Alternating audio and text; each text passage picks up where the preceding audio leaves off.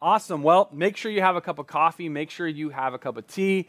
Get some caffeine because we're going to be digging into a new series called War of the Worldviews. And we're starting that today. So it's going to get a little heady. So if you thought, hey, I'm going to tune in, not really pay attention, not really, I'll just kind of like be playing free cell or something. That's my story right there. That's what I do. But play a game on my iPad or phone and kind of listen to the message. You might miss some of this, because we're going to dig into worldview and talk about this. So we're going to get a little deep, a little heady, a little philosophical, but I think it's so valuable because right now, this world that we are living in is a total reflection of the worldviews behind the scene and how people are being directed in the way they see. And oftentimes, as followers of Jesus, we can sort of lose sight of that. And we just went through a series called Zoomed Out, where we talked about seeing the bigger picture.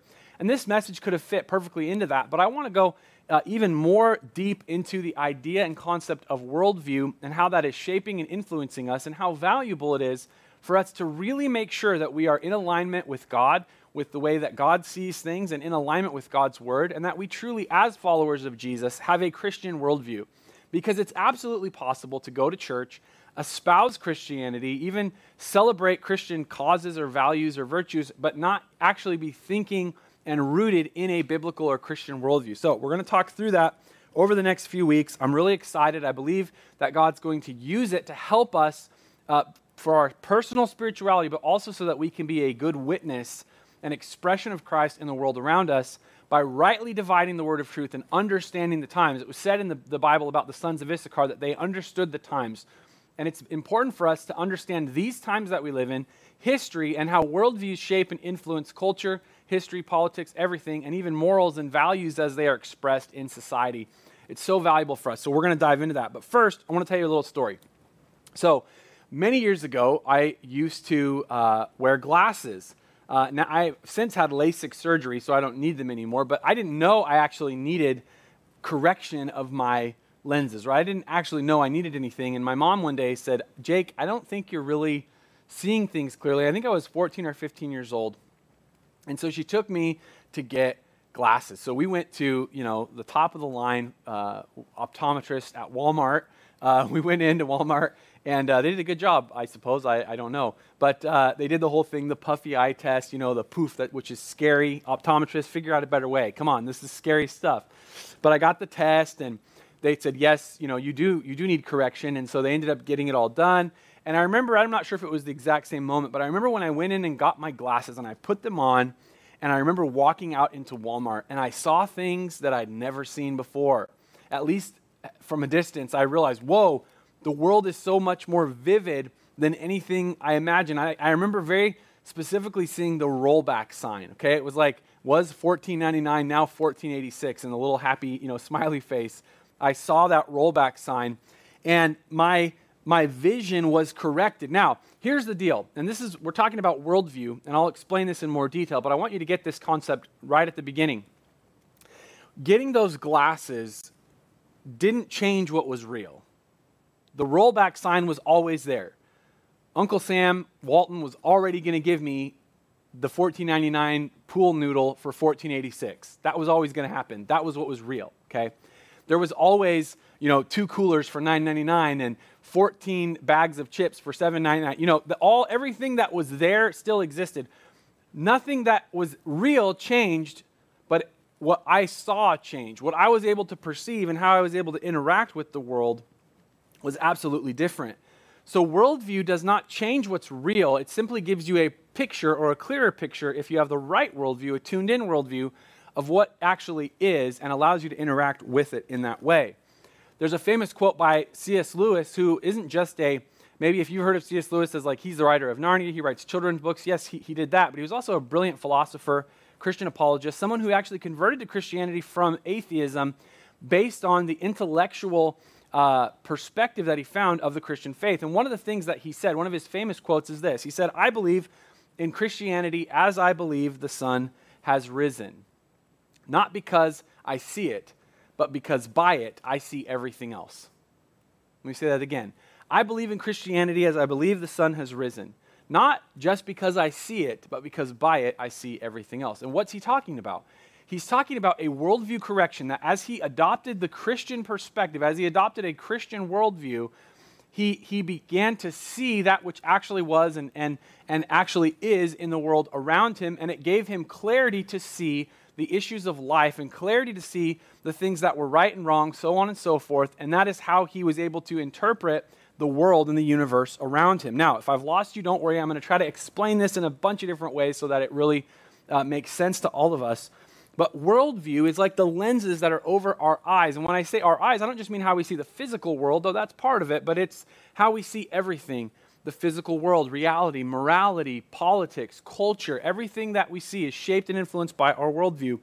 Worldview is how we interface and interact with the world around us, and it impacts everything we think, believe, and do. Okay, let me say that again. Worldview is how we interface, right? It's how we connect and interact with the world around us, and it impacts everything we think, everything we believe, and that which we actually do.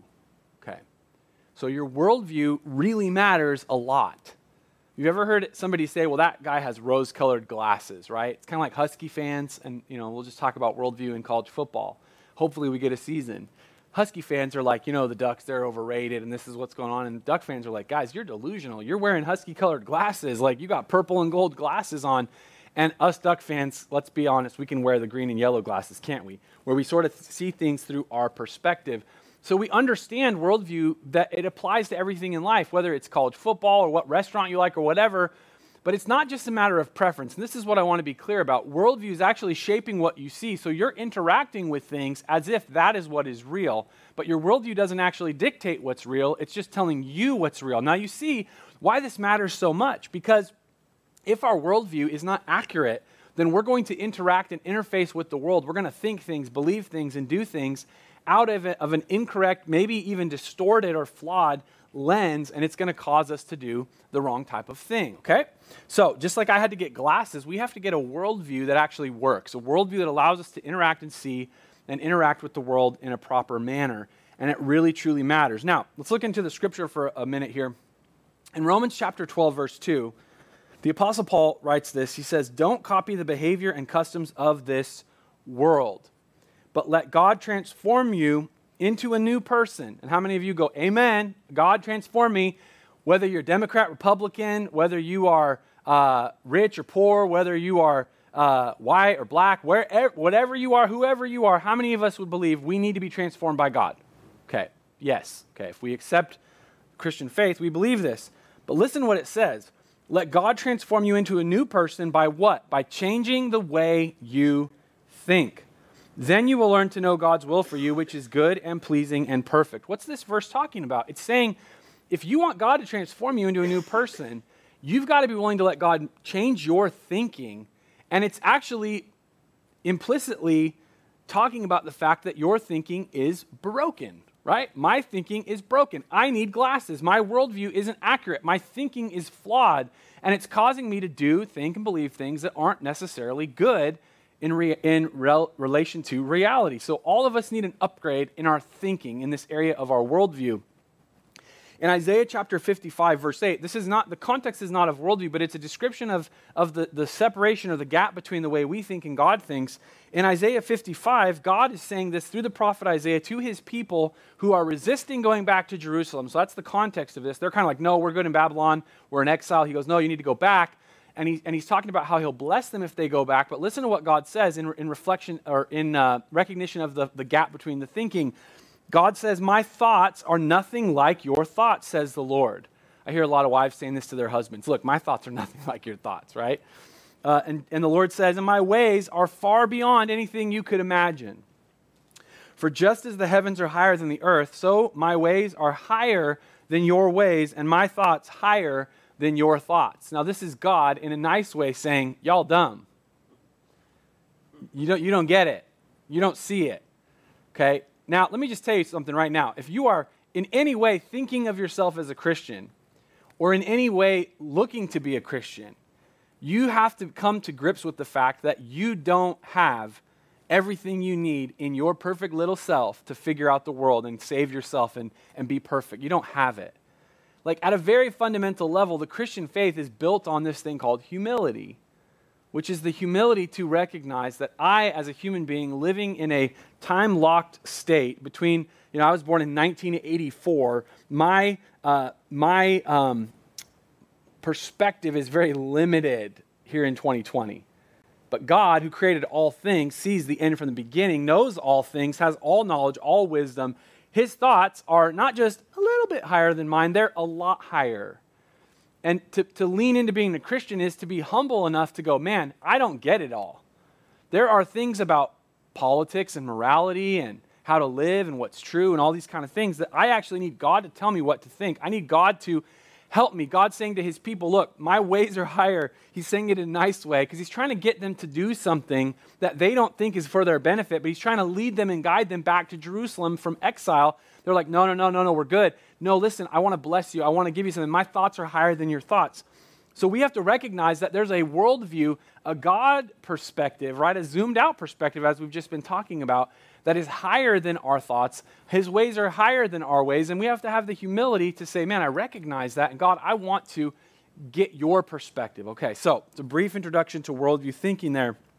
So how do we approach this? I want to get into the meat of this, into the philosophy of this, and give you some practical things. And this is just an introduction today, and we're going to talk through these issues at great length over the next few weeks. So if you hate this, you're going to hate the rest of these messages, just being honest with you. Great time to catch up on your trashy TV on Netflix. Okay. The big three questions. I'm kidding. See, salty today, Jake. You salty. Yeah, I am. I had a lot of sunflower seeds last night, so I'm salty. Okay. How do we approach this? Every worldview, whether you are an atheist or you are a Christian or you're an agnostic or you're a Buddhist or whatever you are, every worldview has three big questions that it must answer. Okay. So there is no such thing as an absence of belief. Someone who says, I'm just agnostic, there might be a God, I don't know. Well, that's actually a commitment in a particular direction, okay? Now, you've probably met people, hardcore Christians, they're like, there's a God, everybody else is wrong, I know everything, and you're like, I don't really, that's kind of weird, but they have a perspective. Then you have atheists that know everybody that believes is delusional. That's a perspective. These are worldviews, okay? And every worldview, regardless of what it is, has to answer three questions. Number one, the question, what is real? Number two, what is true? And number three, what is right? Okay? Number one, what is real? Number two, what is true? Number three, what is right?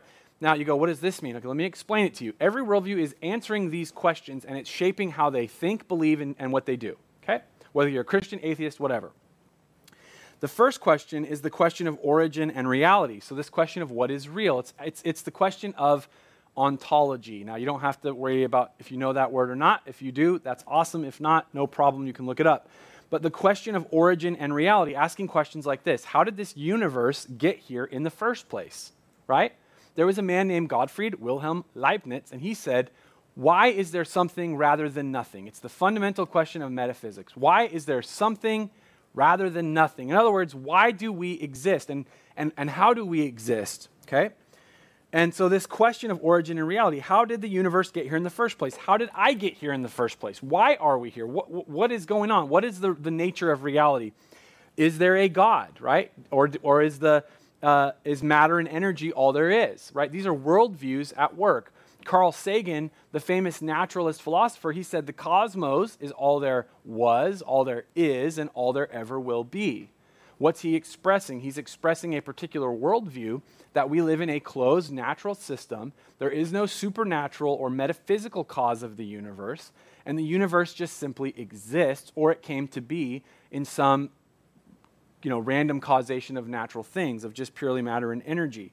Now you go, gosh, Jake, you lost me because I came to get encouraged well, this is important though, because every worldview is answering this question. So if you're a Christian and you believe that God created the earth, that is different than a person who believes that the universe just came about by a pure random chance. And the implications of this, as we're going to see, carry forward from these core beliefs. But every worldview is answering this question.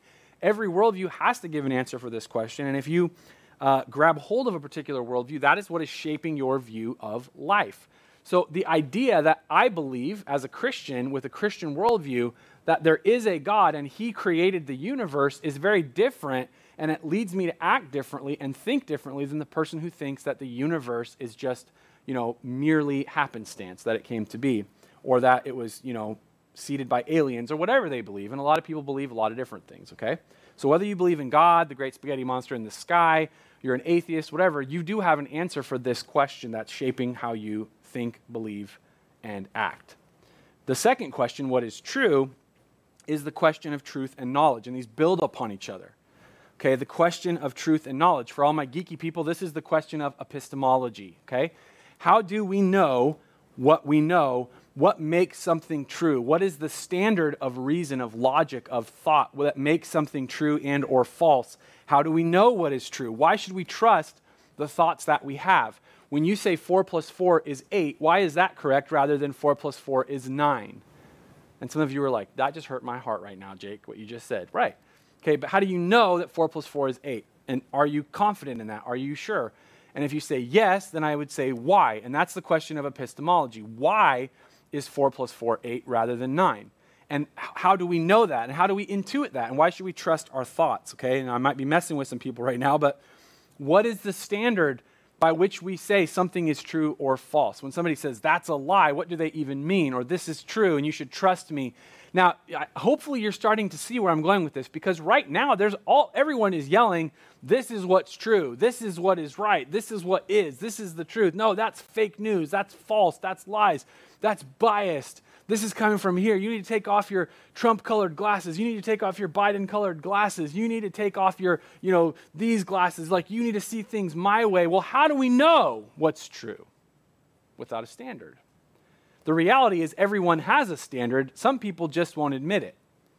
Some people just have a standard of themselves and what they feel, and that might be what works for you, and we'll have to talk about that. But number 2 is the question of truth and knowledge. What is real? What is true? And every worldview answers these questions. Every worldview has to answer these questions. These are the fundamental ones. Number 3, what is right, this one is where things really start to get sticky. Because the first one seems kind of philosophical and abstract. Well, I believe in God. Well, I believe in random, happenstance. The universe was a, uncaused cause. Okay, well, whatever. Let's just go watch the ducks. Okay, we can kind of walk away. Then the truth one starts to get a little bit more sticky because it's like, well, no, like that's a lie. Well, no, it's not. This is my truth and you have your truth, right? That question starts to get a little bit more heated. But then we go to the third one. And this is where we get mad at each other, isn't it? The question of what is right. And this third question is the question of morality. And it asks this question, do right and wrong exist as categories? Are some things intrinsically right and are other things intrinsically wrong? And the reality is almost everyone I've ever talked to might deny that, but they actually do believe that, because if you say, well, what do you think about killing puppies or taking people and throwing them off bridges? They go, oh, that's wrong, that's evil. Well, who dictates that? Who gets to say that's what's wrong? And you go, well, what's truly wrong is being a Husky fan. That one I agree with. We all agree, right? That one is intrinsic. That's baked into the universe. No, I'm having fun. But the question of morality, what makes something right or wrong? What makes something good or bad? And then how do we know? How do we pick that up? And who gets to say? How is that determined? Is it up to you? Is it what you feel? Is it just what I feel is right? Because maybe there's things that I feel that are right that you feel are wrong. And this is where the disagreement comes in. And this is where the disagreement isn't just purely intellectual, it becomes actual. Because, for instance, if I come and I take my key and I just scrape it down the side of your brand new, car, and you go, hey, don't do that. And I'm like, well, I have my own morality, bruh. This is what I want to do. And it makes me happy. If it makes me happy, it must be good. Well, no, because this is my property. Okay, well, what does that mean? So property, like you have a right to property, and who gets to say that? Well, the government says that. Okay, but who gave it the right to the government to determine that? Well, it's illegal. Well, what's law? What's law but merely an abstraction of morality? So if I want to steal something or take something, or if I want to, take your car and take it for a joyride, what right do you have to tell me that I can't do that? And what you're appealing to is a standard of morality that is either explicit or implicit, but it's there. But who gets to determine this? Now, you can see, I'm not trying to push one thing or another. I'm just explaining the mechanics of this, that every worldview answers these 3 questions. What is real? What is true? What is right? This is the question of morality. Now, as a Christian person, what I believe and what I have found through research and studying this out and taking these lenses and looking at things through them is that the Christian worldview gives me coherent answers to these questions that allow me to interface and interact with the world around me accurately, not perfectly. See, I want to be clear about this. A Christian can say, this is a sin, and yet still engage in that sin and be wrong on the wrong side of morality, but there's a difference between saying, I'm on the wrong side of this line versus saying, I make the line where I want it to be, and I move it to suit myself. This is where people get into big trouble. This is where our culture is getting into big trouble right now, because what we're doing is we're taking the line and we're going, yeah, there's a line, and we're going to move it to suit the whims and the fancies of whatever we think is good, bad, ugly, and different. And if you find yourself on the wrong side, we're going to absolutely take you down, but we're going to move that line later. You can go back into the 40s and 50s and the way that people talked about women, including women, okay? Today we're horrified. We're like, oh my gosh, like this is so sexist, it's awful. And yet in that day and age, there was no moral comeuppance against that. Now, I believe God was against sexism in the 50s, 40s, 30s, 1800s, whenever, because God isn't sexist, okay? But you're with me here, but follow along with me. It's hard to get, I don't see you, I'm just looking at a camera here, but I'm believing you're with me, okay? So that's why I'm doing this, I'm dancing, okay? But at that time, the things that people did and said, there wasn't a moral outrage, whereas now there is. The line has shifted, okay? And the line itself that shifted in culture may not cohere or correspond with the actual line that God has established of morality.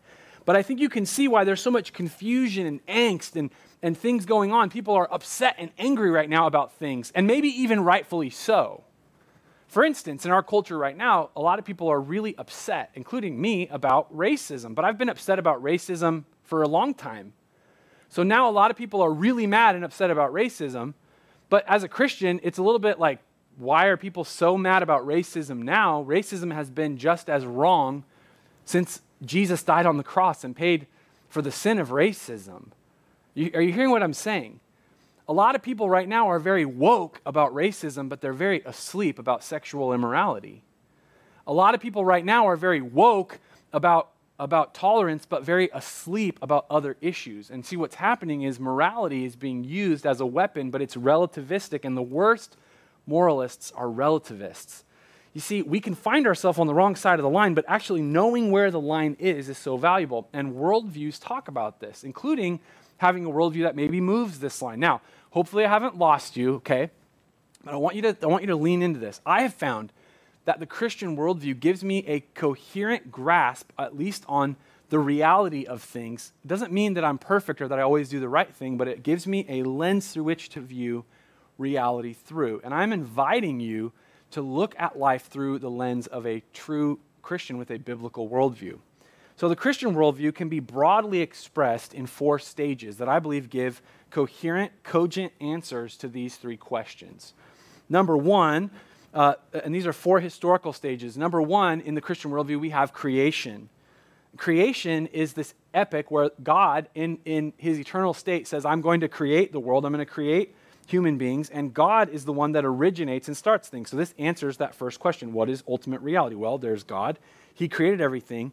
He's in charge. He established morality. He established epistemology. God set the moral law. God set the laws of logic and the laws of science, the laws that govern the physical world and the laws that govern logic. He set the axioms of life, such as mathematics, why 4 plus 4 is 8 rather than 9, and why it doesn't change. God is in charge. He created us and the world around us. So the Christian worldview starts with a king. The Christian worldview starts with a sovereign. It starts with a God who is himself the originator of all things, but also the authority that we look to. He is the light that we look to give us clarity on our existence. Okay, it's kind of heady, but follow with me. So creation is the first position of the Christian worldview. The second stage is this, the fall. So we see in Genesis chapter 3, the first humans, they make a very distinct decision to turn against the order of the Creator and against the law of the Creator, and they take part of the fruit of the knowledge of good and evil. They rebel against God, and they become corrupt. And this is where we see that the story goes horribly wrong, where human wickedness and the overflow of evil and death and disease and all these things come into the story and mar it and muck it up and take it out of what God originally intended. This is the fall. This is part of that humility that I'm talking about, that we as humans need to recognize we are fallen, like we are fundamentally flawed at a deep level, Doesn't mean that you're like a murderer or the worst person on earth. It's not about that. The fact of the matter is, though, you've been distorted and marred by this thing that we call sin. It has both impacted us environmentally and also originated from us as fallen human beings. We've rebelled against God and become corrupt. This is part of the Christian worldview. Now, a lot of people that are Christians, they're going, hey, I'm a Christian, but they still believe that people are basically good. Well, that doesn't fit into the Christian worldview. You have to accept as a Christian, or at least what Christianity teaches, that human beings actually were created in the image of God, but fell, and there is a distortion of that image, and there's a problem, okay? And that's why the third epic, the third wave of the Christian worldview comes in, which is redemption. And this is that God sent Jesus to save us because of his grace, his love, his goodness, and that we can be reconciled with God through Christ. Without the fall, there's no need for Jesus. Why does Jesus come and die on a cross if sin isn't real and we didn't actually fall away from God, right? None of these things work without the others being in place. So redemption is the third, and the number fourth is restoration. This is that God will eventually judge the world and restore creation. So Christians, we look back to the creation. We say God is the originator. He's the author of life. He sets the rules of physics, of nature. He sets the rules of morality, the rules of logic. And we have fallen from that, which is why we are kind of a mess on this planet. But he made provision through Jesus so that we could be reconnected and reconciled and redeemed. And then we are a part of now this solution working towards what God is going to do through restoration, where he judges the world, judges evil, judges, evens the playing field, so to speak, right? And recreates and restores creation and goes back to original intention. This is the Christian worldview. And if you notice, it answers these three questions. Now, you might disagree with the answers. That's okay. But I want you to be clear that it does answer them, because when you ask what is real, well, God is ultimate reality. There is nothing beyond. He himself, uncaused, is the cause of all things. Like Aristotle posited thousands of years ago, that there must be an unmoved mover. Somebody started the dominoes falling of natural causation. Now, we don't have time to go into all of that, but that was posited even through philosophers, that there had to be, if there's a string of physical causation, there had to be an uncaused cause. Christians believe in a supernatural reality that has both spirit and matter, so it's not just matter and energy. There's a spiritual world which doesn't necessarily adhere to the laws of physics, therefore there's an uncaused cause. So it's not an anti-scientific or unscientific view. It simply gives an explanation of origination. Now, every worldview has to answer that question.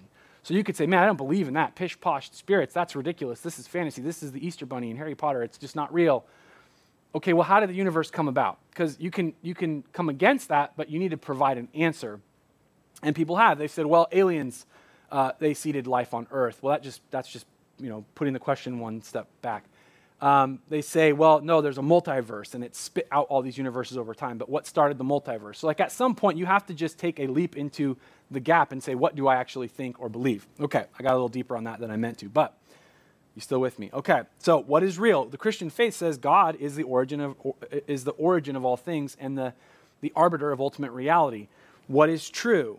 Okay, God, again, as the creator, established the laws of logic. He's the reason that there is coherence in the universe. The reason we can trust the thoughts that we think, that we observe a bird and we go, that's a bird, and it is a bird. Okay? Now you go, well, this is like stuff I've never thought about before. Okay, welcome to philosophy, right? We're thinking through these questions. When you see the sun, why do you think that's the sun and not just a big ball of cheese, right? And some people have actually embraced this fully non-rational worldview where they're like, I can know nothing. I know nothing. I can't be confident of anything. Why do you trust the laws of physics? When you walk out of your house in the morning, why do you not just fly off into space? Well, because of gravity. Yeah, but we don't actually know why gravity works. We know that it does. We know how it does. We don't know why. And so at some level, we're all accepting by faith, okay, that there are things that just are. There are axioms of life. And so when it comes to truth and knowledge and how we trust our thoughts and think through things, the Christian worldview gives an answer for that in the person of God, establishing the laws of logic and the laws of reason. Number 3, the question of morality. Do right and wrong exist? Yes. Do they exist? Absolutely, yes. Are there things that are intrinsically right and intrinsically wrong? Yes. The Christian worldview says God, again, established that which is right and that which is wrong. And cultures go to the line, across the line, back and forth. Certain things that occur are right and some and that are wrong. And whether or not I see the line doesn't mean I'm a perfect person, right? You can be an immoral person and still have an accurate worldview. Okay, so I want to be clear about this. This doesn't make you better to have a clearer worldview. It simply allows you to know, yes, this is the line. Murder is wrong. Adultery is wrong. Racism is wrong. There's a standard. My feet are upon this foundation of the moral code that God has put into the universe. So the Christian worldview answers these questions, and every worldview has to answer these questions. My thesis is that the Christian worldview is the accurate viewpoint versus these other ones, and we're going to talk about that over the next couple of weeks. But why does all of this matter? You go, Jake, why are you subjecting us to this deep philosophy, talking through these things today on a Sunday? I just want to go play golf. Well, you can't because you're not allowed to right now. So that's why you get this. Why does it matter? It matters because worldview shapes everything we think, say, and do. If your worldview doesn't match reality, you're in trouble, right? You'll ultimately fall into trouble because you're driving down the road of life, but you're not seeing clearly. You're not seeing the big boulder in the road. You're missing things. And the reality is that worldviews are not created equal. And I know you agree with me on this point. Because if you were to go back to the 1940s and go to Nazi Germany, I don't think any one of my listeners today would have a problem saying, yes, that worldview of Nazism and the racial superiority of the Aryan race and this ideology that Hitler was putting out into the world and that people were accepting, at least for some were, and at least in a time-limited sense, were accepting was actually an inferior worldview. Now, if you disagree with me, let me just tell you a story. I went to Israel, not this year, but last year, and I went to the Holocaust Museum. And I remember walking into this one memorial that was built by a family that had escaped a concentration camp, a Jewish family, come to the United States, made a fortune. They ended up donating this museum. And the museum was simply this big, giant room, and they were saying the names of children. It was this big room. It was dark, and there was like candles in it, light, so it kind of looked like an infinite star field inside. It's beautiful. And they were saying the names of all the children that had died. And I was very deeply moved. And as I was crying in there, thinking about all of the thousands and hundreds of thousands of children that lost their lives in concentration camps as the result of a worldview, as the result of an ideology, as the result of believing a certain thing and then acting upon it. And I walked out of this museum, out of this exhibit, and there was a relief carving of a little boy that looked just like my son, who at the time was 4 or 5 years old, and it was a 4 or 5-year-old boy. Looked just like my son, Jack. And he was the son of these people that had donated this museum. He died in the concentration camp. And when I saw that, it marked me forever to recognize that there are worldviews that are superior to others. What you think, what you believe, the way you see the world, one could be better than another. And you go, well, that's terribly intolerant. Well, say that to the people that lost their children as the result of this particular ideology. Okay? Worldviews can be superior to another. The worldview of Adolf Hitler versus the worldview of Winston Churchill. Which one is a preferable worldview? Which one is better? How do you know? How could you say that? I believe that as a human being, you have at least some sense of this moral code, I believe, put into you by God himself that allows you to resonate and intonate with what is right and know that it was good that the Allies actually won World War II. In the midst of all of the chaos and death and destruction and everything that went on, is there a preferable worldview? And I believe the answer to that is unequivocally yes. Now you go, well, Winston Churchill wasn't perfect. No, it's not about being perfect. It's not saying that everything Hitler ever did was wrong. It wasn't. You think when he brushed his teeth it was morally wrong? Maybe he never did. That sounds like Hitler, right? He had bad breath and he was a tyrant. No, not everything he did was wrong. And not everything Churchill did was right. But as we contrast these two figures, it's pretty easy for us to go, yeah, one is really on the right side, one is on the wrong side. Like, if you're a fan of Emperor Palpatine and you're like, he's just misunderstood. No, like Luke Skywalker, these guys are better, right? There's like the good and the bad. How do you know? Again, you're resonating with that. I'm having fun with this because it's kind of heavy. C.S. Lewis said, Christianity, if false, is of no importance. But if true, of infinite importance. The only thing it cannot be is moderately important. Why did he say that? Because he was realizing that worldviews actually matter. Worldviews, if you accept them and you live them out, they actually matter. That's what actually influences what we do, the way you see the world. So we should all be very concerned with making sure our worldview is aligned with reality. And this is what I love about the Christian faith and the Christian worldview. And I feel like it's so terribly mischaracterized, even by Christians often, where we make Christianity so dumbed down and just sort of watered down to sort of like a feel-good type of a thing, rather than this utterly magnificent and yet terrible worldview that has such ramifications on life. The Christian religion is not just a religion. It stands as an explanation. It purports to be an explanation of the way things really are. So when I think about the Christian story, when I think about the Christian worldview or the Christian faith, it's not just a religion, it is the true story of reality. I truly believe there was and is a God who created all things, who established that which is right and that which is wrong, who established the laws of reason and logic, which allows me as a human being created in God's image to actually interact with the physical, intellectual, philosophical world that is around me, to trust and have some sense of concreteness about my ability to live even in the physical universe and recognize the laws of physics will continue to operate, and why they're called laws in the first place, that God gives us the laws of logic that allow me to establish the axioms of thought that I operate in, like mathematics, and the fact that there is truth and falsehood, and the ability to perceive truth and lies, and all of these types of things, and a God who establishes the laws of morality that allows me to see the line. Now, ultimately, what Christians believe is that even if we have an accurate perspective of life, that we find ourselves always leaning on the wrong side of God's holy law and on the wrong side of relationship with God. And that's why this third element of redemption is so valuable, that Jesus showed up. This statement that Jesus made to his disciples in John 14:6, he said, I am the way, the truth, and the life. Even being a person who perfectly understands the Christian worldview does not save you. That's not, knowing things does not save you, or not knowing them doesn't condemn you. It comes down to, are you accepting Jesus as Lord and Savior? Are you connecting with him relationally? The reality is that truth is not purely abstract, it's also relational, right? You can be a person who has accurate views and does the wrong things, and you can be a person with inaccurate views who does the right things, okay? And I think we all understand that about life, which is why these words that Jesus said to his disciples, I am the way, the truth, and the life. That is the key that unlocks the whole thing, is a relationship with Jesus, because it's not enough just to know that which is real, it's to relate to it correctly, and ultimately that comes to relationship with Jesus. Now, I'm out of time today.